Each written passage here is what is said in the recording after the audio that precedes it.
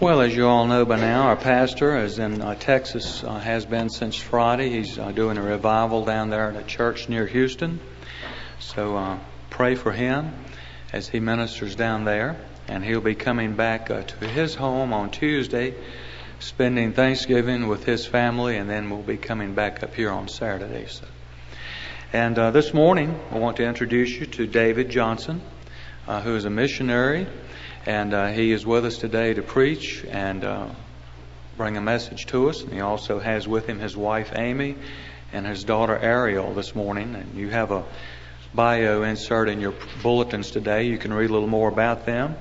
And I'm not going to say a lot because I know David wants to tell you about his story.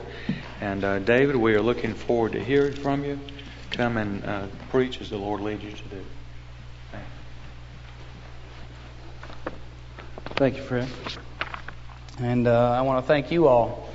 It's for the honor and the privilege to come here and address you today about a topic that is near and dear to my heart. It's the Great Commission of our Lord Jesus Christ. Our primary text today is going to be in Matthew 28, 19 and 20. But I want to tell you, I don't know if you guys grew up in an opportunity where you had to go through Bible drill. But we're going to do a little Bible drill this morning. So we're going to have our main text, but we're going to be moving around a little bit. So nimble up your fingers and get ready to turn with me. Because what I hope that you'll take away from this sermon this morning is that the Great Commission is not just 2 verses in Matthew, but it is the message of the entire Bible, cover to cover. You'll see that it goes all the way from the in the beginning of Genesis all the way to the last amen in Revelation. It's in the law of Moses. It's in the Psalms of David. It's in the history of Israel. And it's in the writings of the prophets. It's in all 4 Gospels, and it's in the book of Acts. It fills Paul's letters and Peter's writings, and it permeates the heart of John.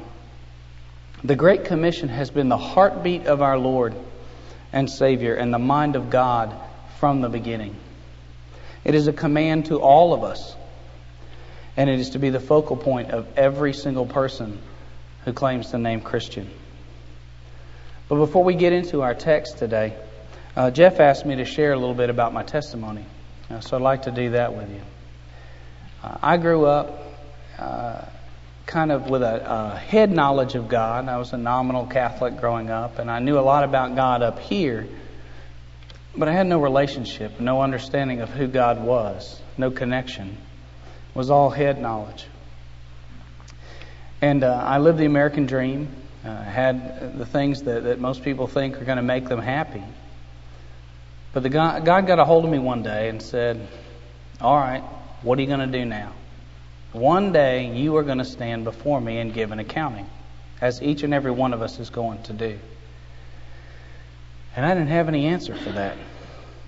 God wasn't going to care what was on my resume. God wasn't going to care what was in my bank account. He wasn't going to care what I had done, how many times I'd gone to church, or how many times I had given an offering, or any of that stuff. It's not going to make any difference. I was going to have to stand before God and give an account for my life. And so I knew I needed to connect with God, but I didn't know how. I went around.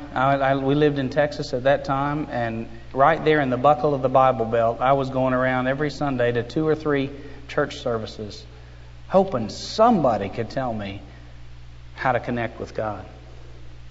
Now, it's pretty sad that you would be in the buckle of the Bible Belt and be able to go to 2 or 3 church services every Sunday and not hear the gospel.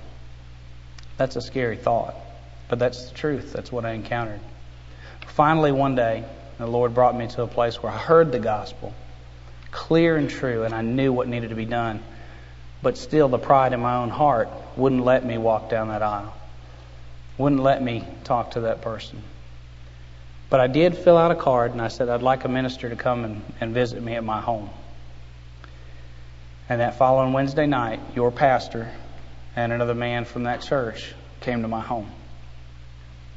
And they spent 2.5 hours with me in my home that night, sharing the gospel with me, answering all my questions, and telling me how to connect with God.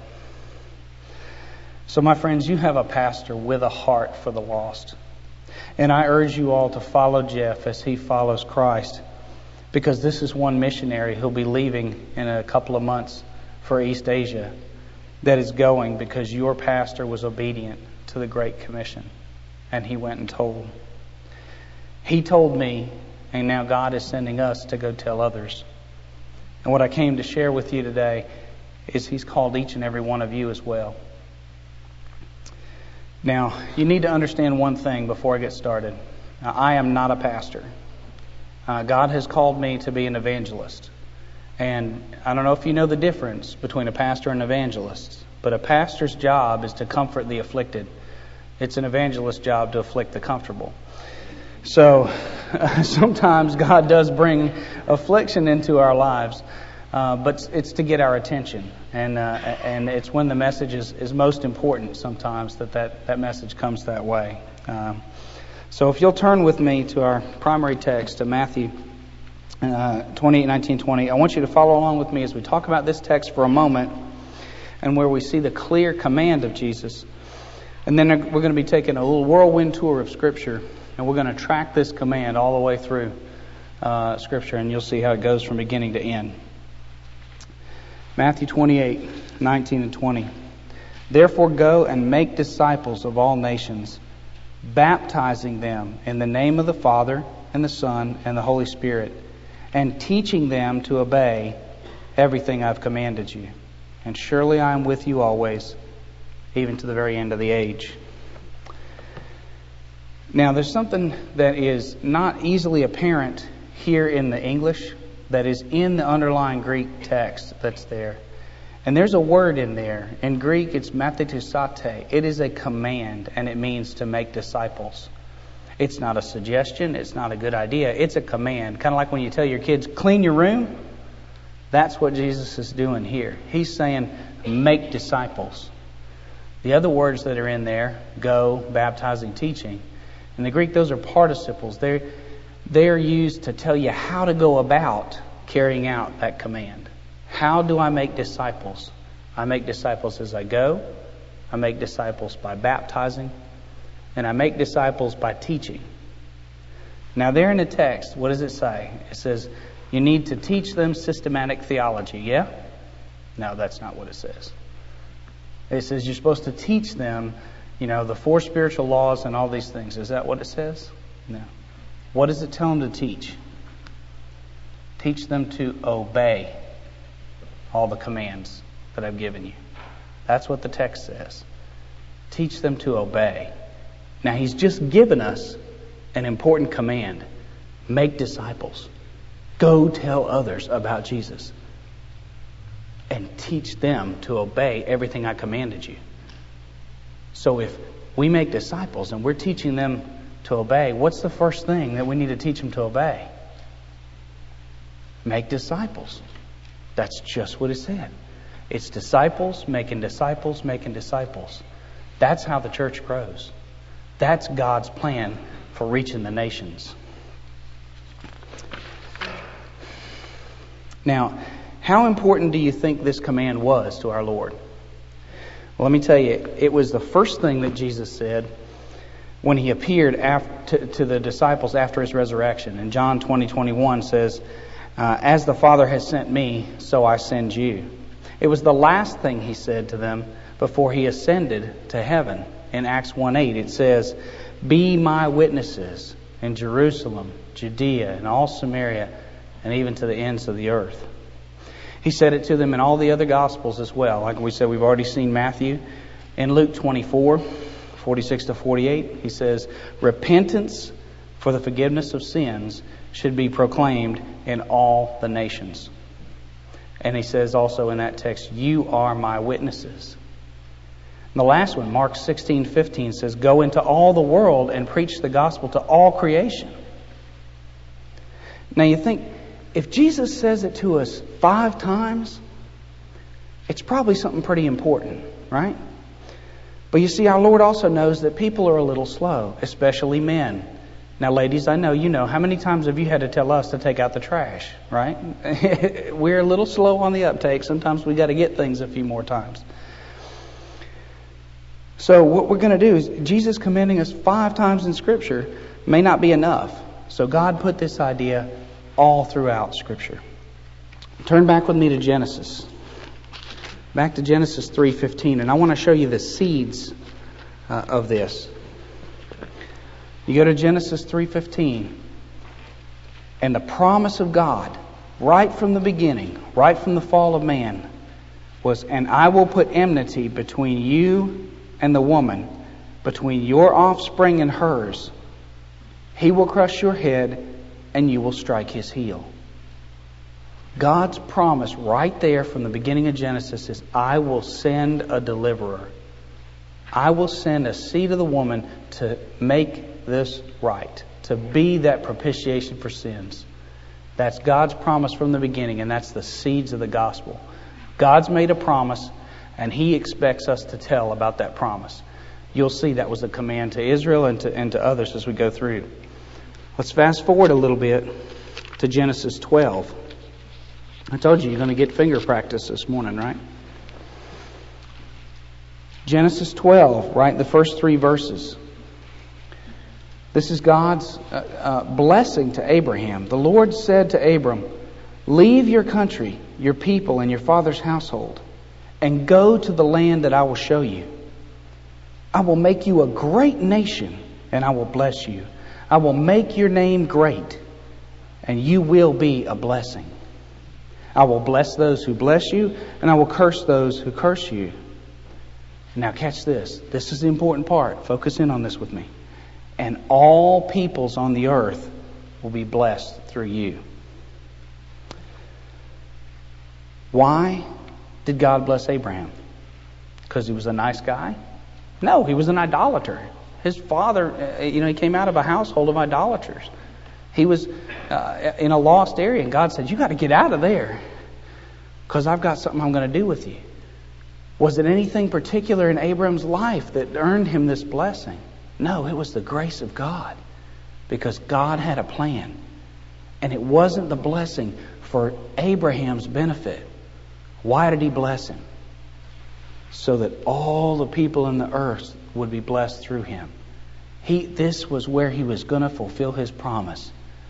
This is whom he was choosing to fulfill the promised deliverer that He made.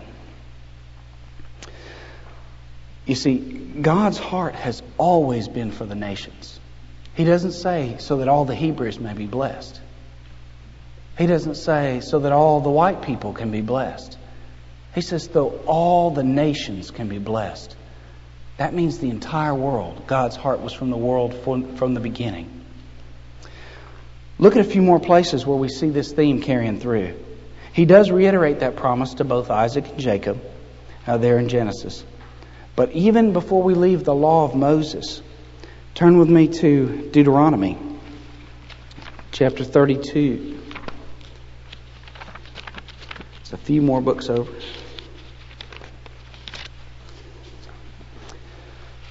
Deuteronomy 32, verse 43 says, "Rejoice, O nations, with His people." He's commanding the whole world to rejoice with Israel. Not Israel rejoice because I've chosen you. The whole world rejoice with Israel, with His people. "For He will avenge the blood of His servants. He will take vengeance on His enemies and make atonement for His land and for His people." There's the promise right there. Again, the Great Commission. And He's telling you, all the nations rejoice. The people are there. All the nations are rejoicing. We see that the Great Commission is placed on Isaiah. We go to Isaiah 6. And we see it was right in Isaiah's call. When he says, "Who shall I send and who will go for us?" And Isaiah says, "Here am I, Lord, send me." He's there and He's saying, I have a message to get out to the people. Who is going to go get it? Who is going to bring that message for me? And Isaiah said, "Here am I, send me." It's the command to the Messiah Later in Isaiah, if you go to Isaiah 49, told you you're going to get your finger practice right this morning. If you go to Isaiah 49, verse 6, now this is God speaking about the servant of the Lord. He's speaking about the promised Messiah. And He's saying in here, this is His command to His Son, to Jesus. He says, it is too small a thing for you to be my servant to restore the tribes of Jacob and bring back those of Israel I've kept. I will also make you a light to the Gentiles, that you may bring my salvation where? To the ends of the earth. You will bring my salvation to the ends of the earth. Part of God's plan from the beginning. Part of the prophecy of what Jesus was going to do. This commission is God's heart for all people. Now, if you thought that the Great Commission was only those couple of verses in Matthew, it's what we memorized for it in Sunday school. I mean, it goes all the way back to Noah. When in 1 Peter and 2 Peter, when it talks about Noah, it says that he was used by God to preach righteousness to those who were disobedient. He was preaching God's message back before the flood. That was God's plan. That's God's there. How many times in God's Word does He need to tell us that?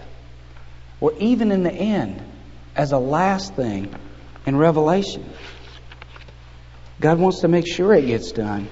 And in Revelation 14:6, 14:6, an angel is going to finish the job because we didn't get it done.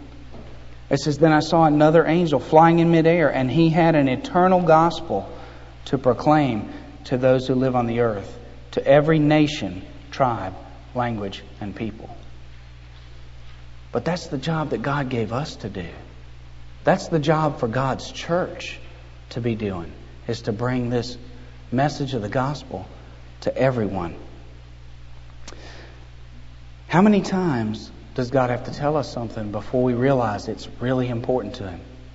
How many times before we do what God's commanded us to do?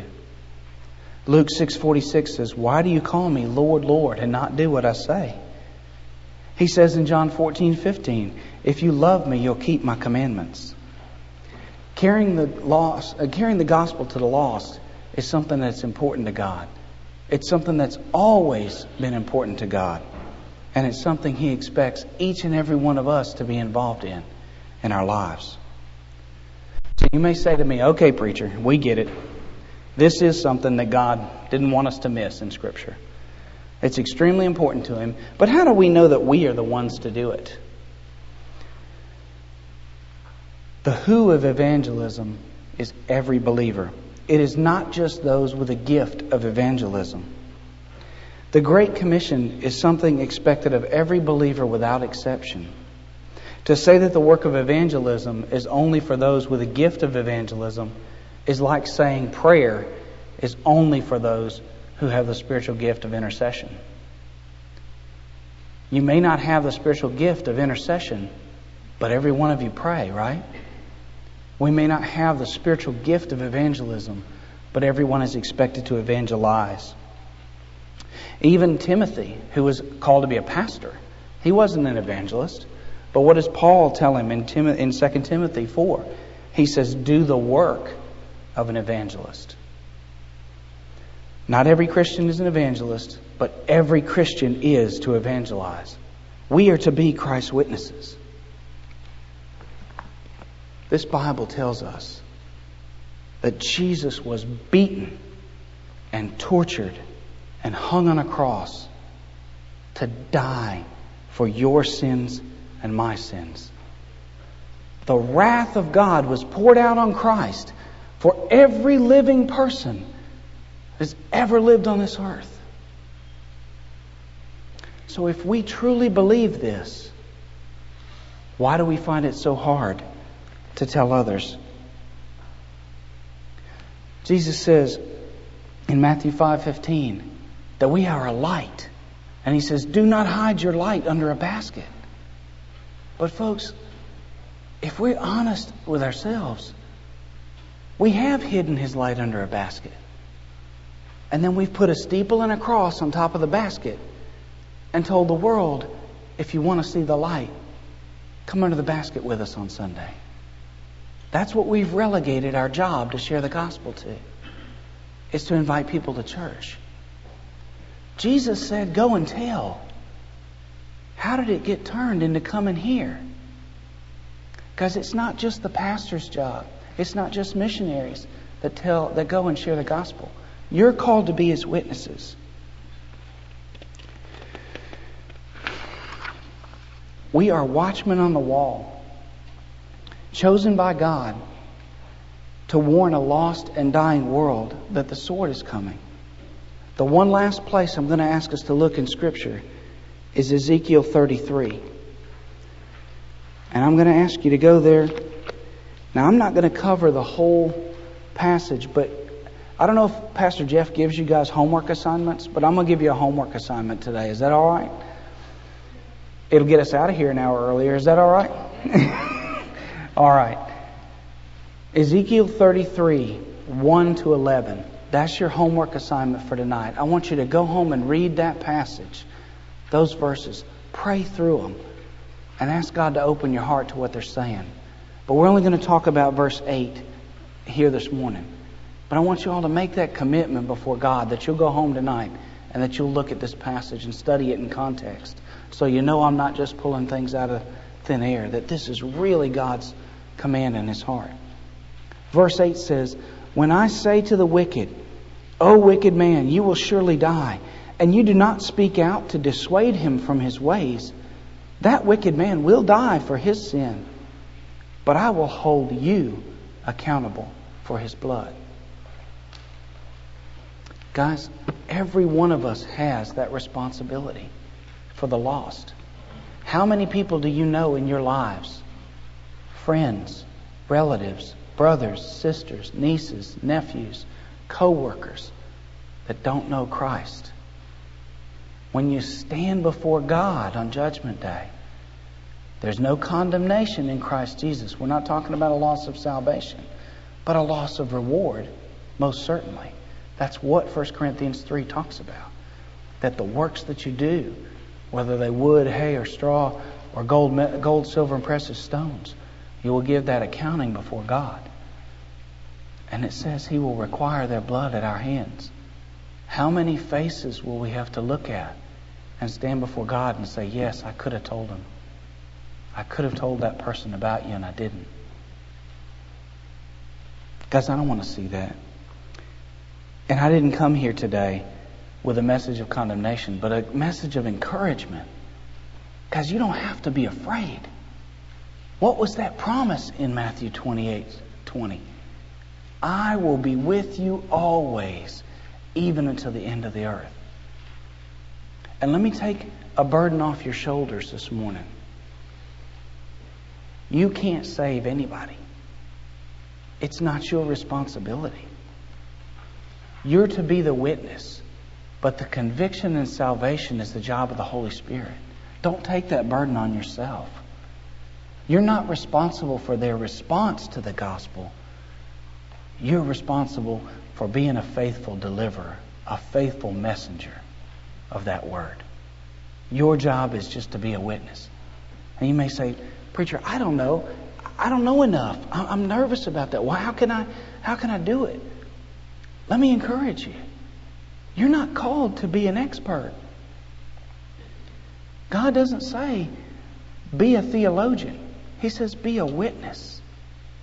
When you're called to court to be a witness, do you have to take an entrance exam to see if you're qualified?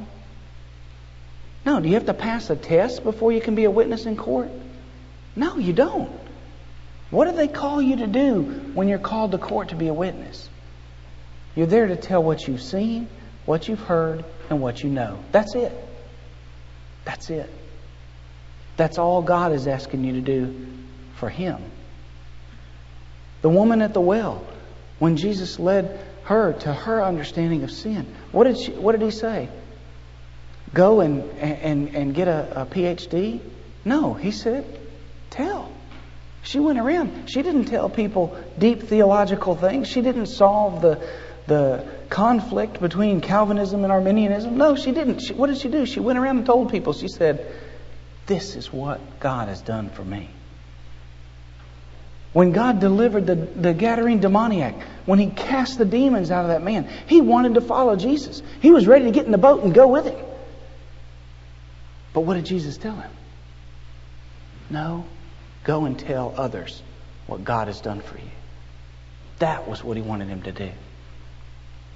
And guys, that's all that you're being called to do. So where do you start? Well, you've already made a start. You've already made a start by committing to be prayer partners with my family as we head to East Asia. Jeff has reached out to me and said that this church would be interested in praying for us as we go. Do we have any veterans here? Anybody here that served in the military? Yes? All right. Guys, veterans, you know how important heavy artillery is to a battle, right? On June 6, 1944, troops from the combined Allied forces assaulted the beach of Normandy. This was D-Day. It was a critical battle in determining the outcome of World War II.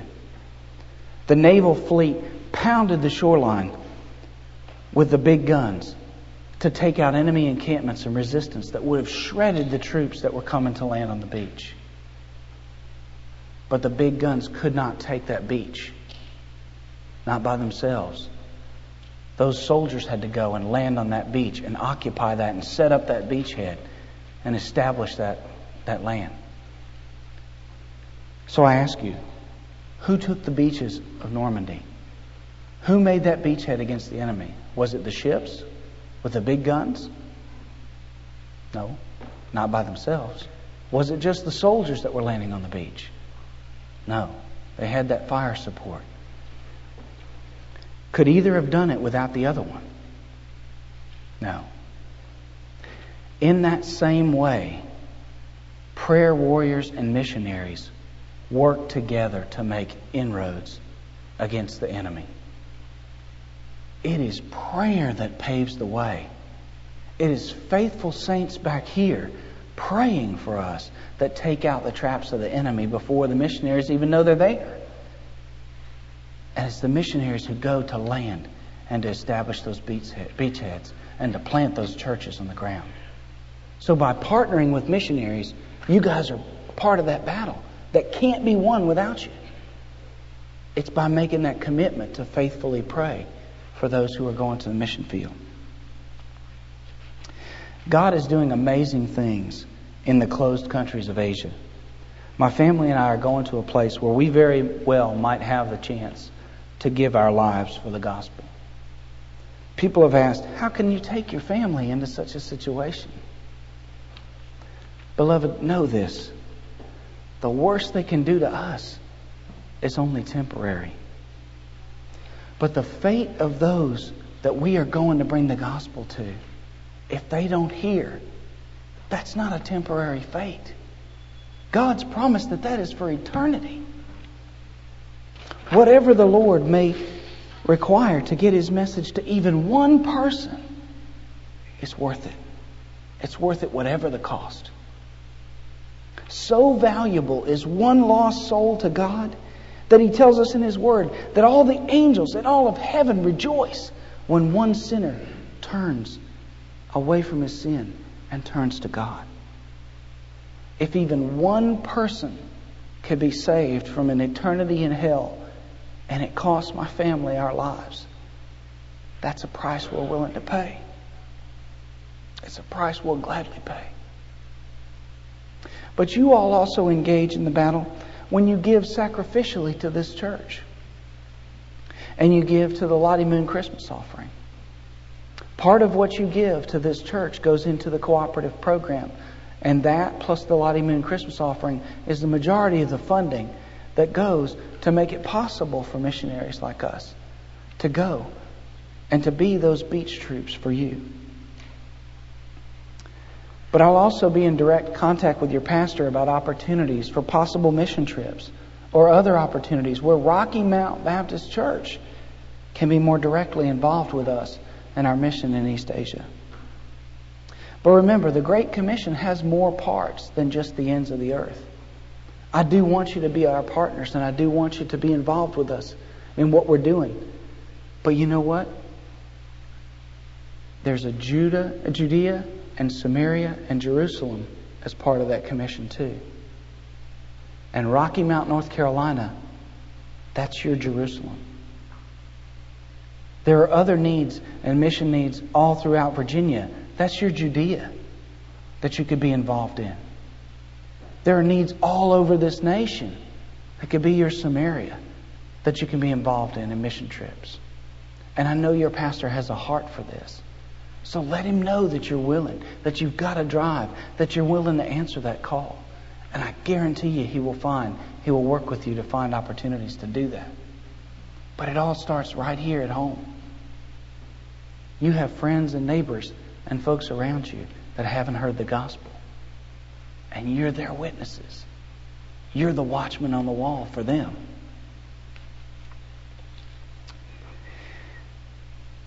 And like I said, you don't need to be an expert.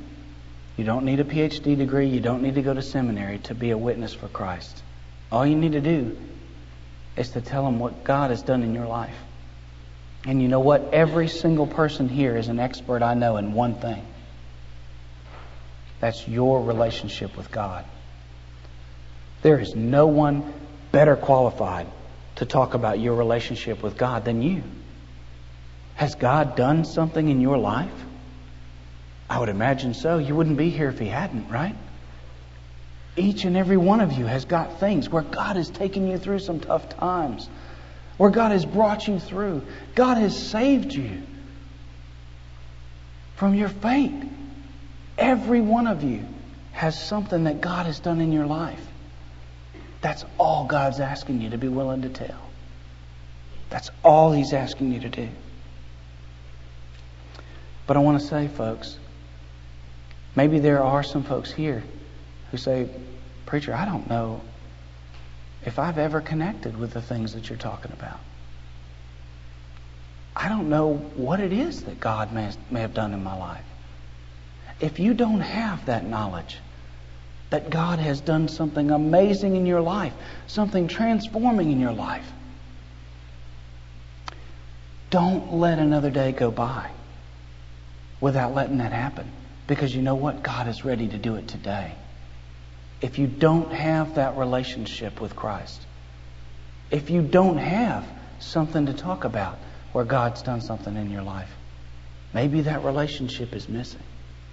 And maybe you need to make today the day that you give your life to Christ and open your life up to see the wondrous love of Jesus, the wondrous works of God in your life.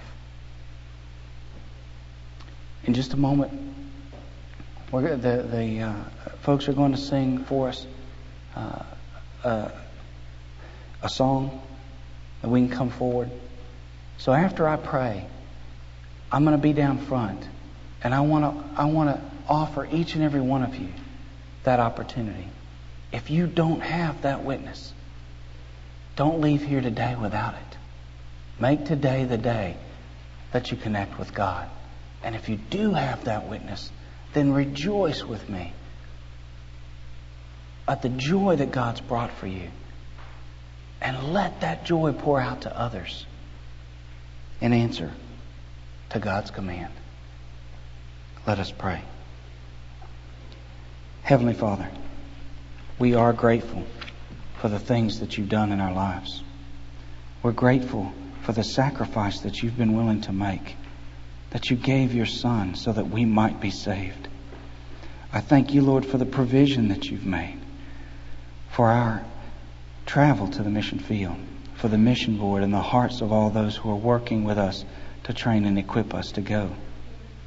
I thank you, Lord, for this church, for the opportunity that they've extended to Jeff to come be their pastor, and for me to come bring this word this morning.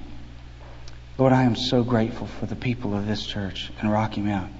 I am so encouraged, Lord, that you have a church here, that you have people here who have a relationship with you, And Lord, I just ask that you'll open their hearts and open their mouths. Help them to have the strength and the courage to know that you are with them and that they need only be your messengers, but that you are the deliverer and it's the Holy Spirit who convicts and saves. Lord, help them to have that courage. And Father, if there's anyone here that does not know you, if there's anyone here that does not have that relationship, give them the courage, Lord, to come forward and make today the day of salvation, that we may all rejoice together with them. All this I pray in Jesus' precious and holy name. Amen.